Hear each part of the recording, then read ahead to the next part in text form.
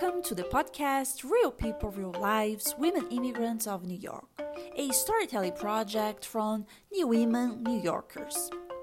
Real People, Real Lives highlights a diverse picture of immigrant women living in the city. It elevates these narratives, moving beyond statistics and political rhetoric. In the summer and fall of 2020, we interviewed immigrant women from all walks of life. They were selected through an open call or reached out directly to ensure the participation of women from different backgrounds and affected by the pandemic in various ways. Participants talked about their immigrant experience within the backdrop of a year like no other, marked by the pandemic, Black Lives Matter, and the presidential election. Each story you hear is a unique mix of determination, hope, challenges, and victories, small and big. Today, meet Natalia, a nurse from Ukraine. A former journalist, she was satisfied with her career in Kiev, the Ukrainian capital. Then, the Orange Revolution hit, leading the country to the brink of a civil war. Natalia applied for political asylum in the US, hoping to practice her craft in a free country. Journalism was not steady though. She needed a stable job, one immune to crisis. Nursing was her choice, a profession that allowed Natalia to support her family in difficult times and to give back to the city during the darkest days of the pandemic. I got my bachelor's, my master's degree in Ukraine, and my dream, my passion was to become a TV journalist for Ukrainian TV. And I had no idea that I would ever leave Ukraine because Ukrainian language was my first language, that I would never be able to achieve my dream living abroad. So I didn't feel like a need to look for something else in another country. I wanted to contribute to my own country. But things got to the point when it was almost impossible to work as a journalist, to work as a woman in Ukraine. In 2005, we had an Orange Revolution, and then in 2009, we had a new presidential election. By that time, I worked for the press and media department for the mayor of Kiev. Then I became to work for a TV channel in Ukraine. I was writing a lot of articles as well. I was working as an editor and scriptwriter for a Ukrainian program. But my passion was to create my own documentary project. When I came to New York to finish my documentary, I learned about presidential election in Ukraine. And I realized that it would be dangerous for me to go back. And I realized that my family has no future. Back then, it felt almost unreal that it's real. In 2020, and we have seen and witnessed the war with Russia and all the events after that presidential election. Like never ever in my lifetime, I would think that that could happen in Ukraine. I asked for political asylum in America as a Ukrainian journalist, and I had to prove that I was a real journalist, all my credentials, all my IDs, all my articles. I received it pretty fast. I had the interview. I got it within a year.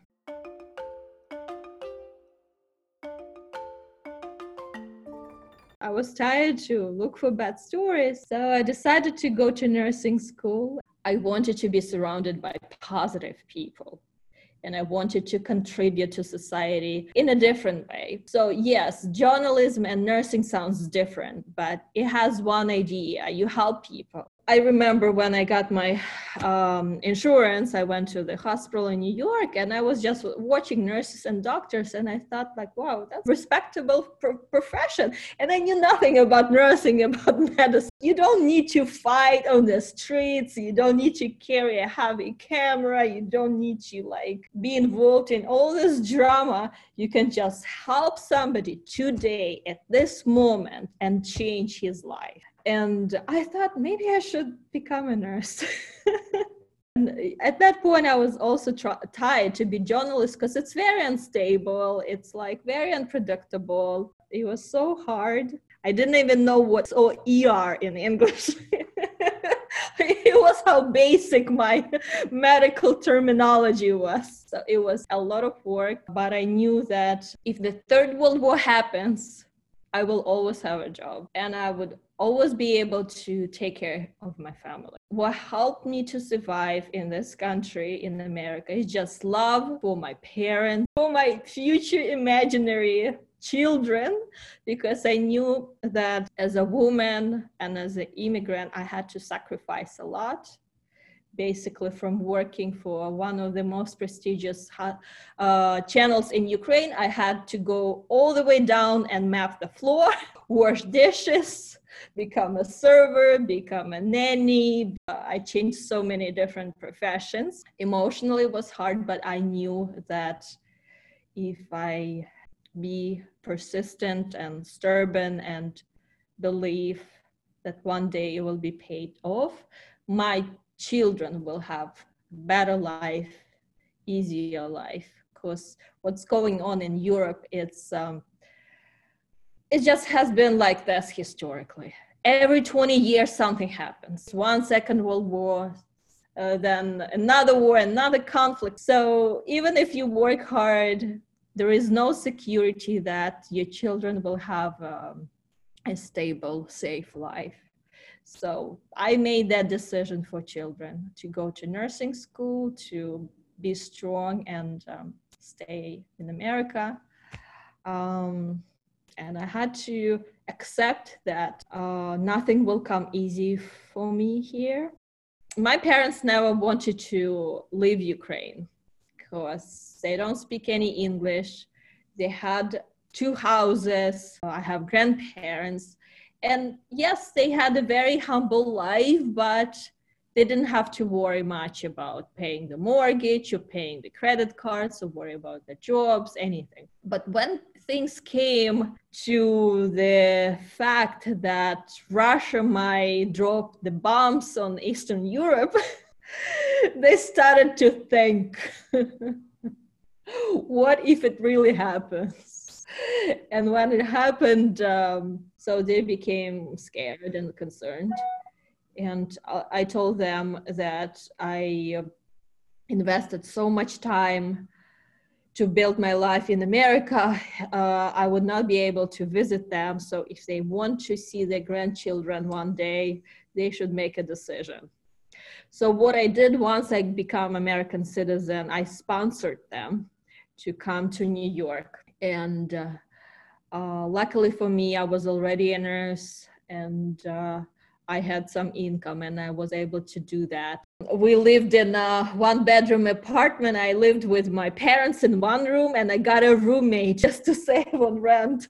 My mom, she is a piano teacher. My dad, he is a pianist as well, and he also repairs pianos. My mom, being a woman, she never complained a day.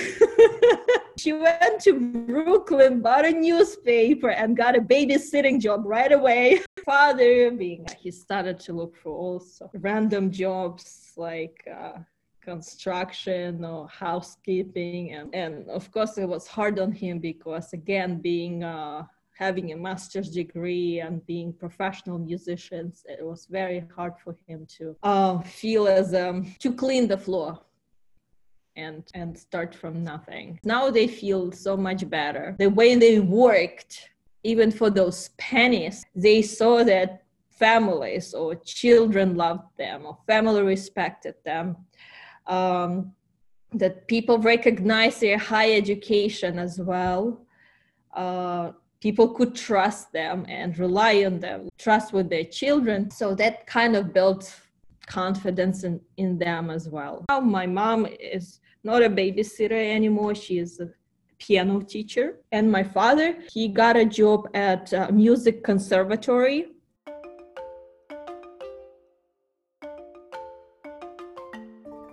For the first 2 weeks, it was a lot of chaos because we didn't have any instructions. Nobody knew anything to begin with. So I feel like it's so unfair to blame any doctors, any nurses, any hospital at this point because nobody knew what to do. Management kept changing the rules and protocols basically every single day. In the very beginning, it was scary. After 2-3 weeks, everybody got used to that. So nobody complained and it became a new norm. A lot of people have been through a lot this year, and I feel so sorry for them. And I feel so sorry for those families who lost their loved ones.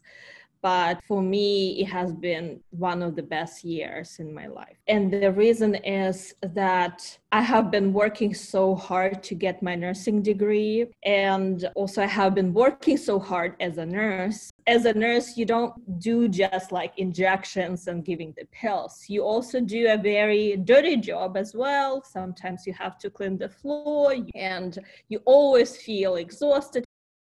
This year, I just felt like finally our profession was validated and recognized. And yeah, it made me feel good. And of course, it made people around me feel good and feel proud of me. It just made me feel that all those decisions and choices I have been making for the last 10 years, they finally paid off. I have been trying to get pregnant for a long time as well. And it was a magic that I got pregnant basically during COVID time. And yes, a lot of newspapers and TV were saying how stressful this year, how stressful are nurses. But actually, in reality, yes, it was stressful, but in the same time, it was a good feeling. I would never ever quit my job during that time. I felt that I could contribute to the community, I could contribute to the city. I felt very safe in the hospital as well. It was amazing teamwork. And maybe all those positive emotions as well helped me to be like, this is my time, and helped me to get pregnant. No matter what happens in the world, or no matter what happens in America in terms of economy, politics, even all my family members lost their jobs, I could support them and we could survive.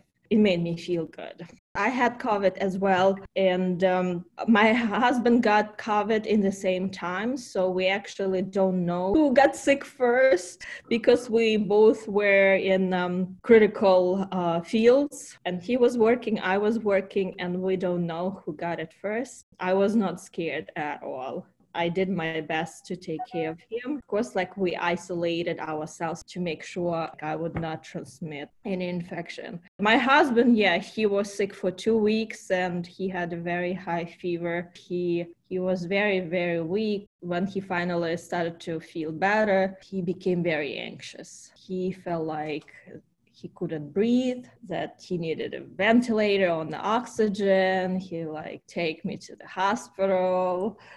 He couldn't sleep for days. It was just overwhelming.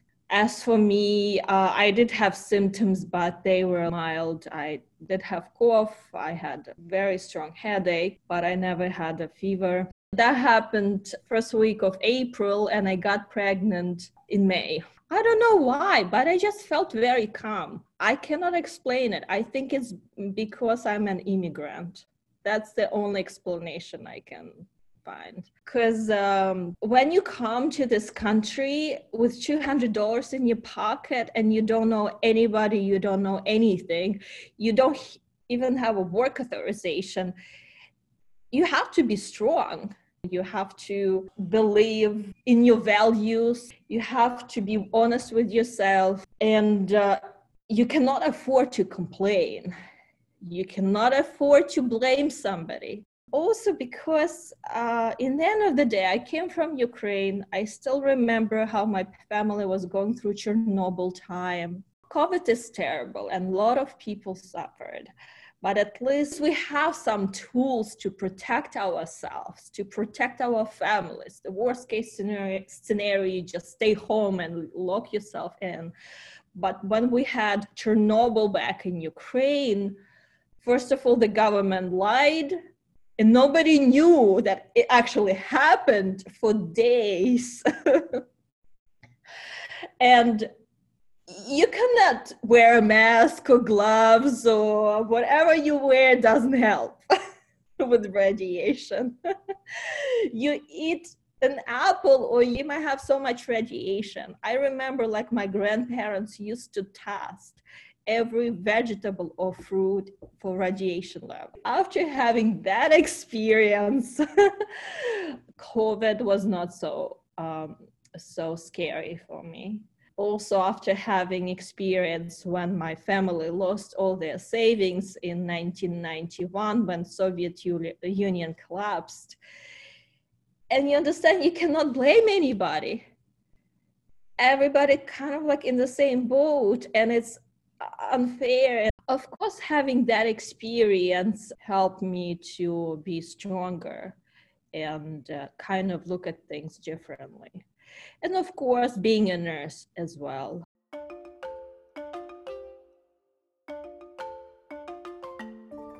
In Ukraine, you tell people, oh, I went to this school, or my parents work there. So you have that history behind you. When you come here, you're nobody. And the worst is that you have a bad stereotype on you, like a stigma, like you're this young Eastern European woman. I don't usually talk about it. When I came to New York, it was New Jersey, Newark Airport. And I gave my passport and I had my 5 years business visa. And I felt kind of like relaxed as well because it was not my first trip to America. I knew some girl who I was about to stay on the couch and finish my documentary. The officer in the airport, he asked me, so where are you gonna stay? I said, I'm staying with this girl. What does this girl do? I said, she's professional dancer for Broadway. I gave him the name like New York City Broadway. He got very suspicious and I was kept in a special room for 5 hours. They checked all my luggage. In the beginning, it was just funny for me what they were looking for. Plus, being a journalist, you are always looking for interesting stories. I'm like, wow, now I'm gonna write a story about my personal experience. But then when they started to ask me like inappropriate questions, as a woman, I felt very, very, not even upset, but I felt like all my world just collapsed. Just because I'm a woman, just because I'm from Eastern Europe, I have to go through this. It was very hard on me in the very end. And I felt like, yes, I have to sacrifice a lot. I have to prove a lot, but I will make sure my children will never go through this. Their questions were not in a nice way. They were like with the attitude to make me feel bad. It was hard, but in the same time, it also made me stronger. Like I felt like I will do everything possible to prove opposite. That never happened again with officials. That never happened in my nursing career or at school, in any place I worked. That never happened. In personal life, it happened a lot. It happened every time, all the time, everywhere. It was very hard. And I think I have very good coping skills because otherwise I would probably lose my mind because of all those stories, what happened to me in personal way to be a woman. It's hard. And I know probably every woman, especially immigrant woman, goes through that. We just have to stay strong.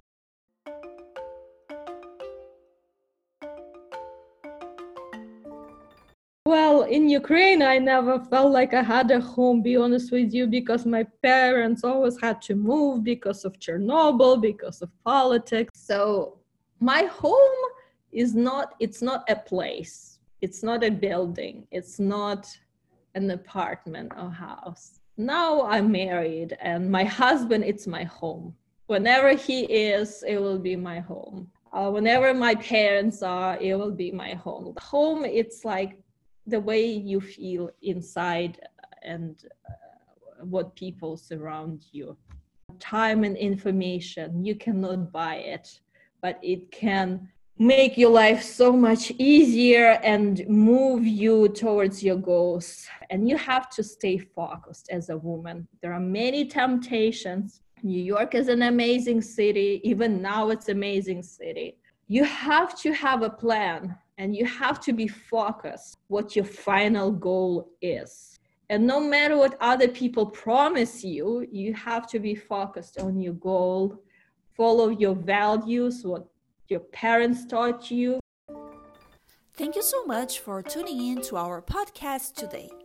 This week's episode was produced and scripted by me, Bruna Shapira, and Ariel Kendall. Editing is by Anna Zenskova. For more information about Real People, Real Lives and the transcript of this episode, head to nywomenimmigrants.org.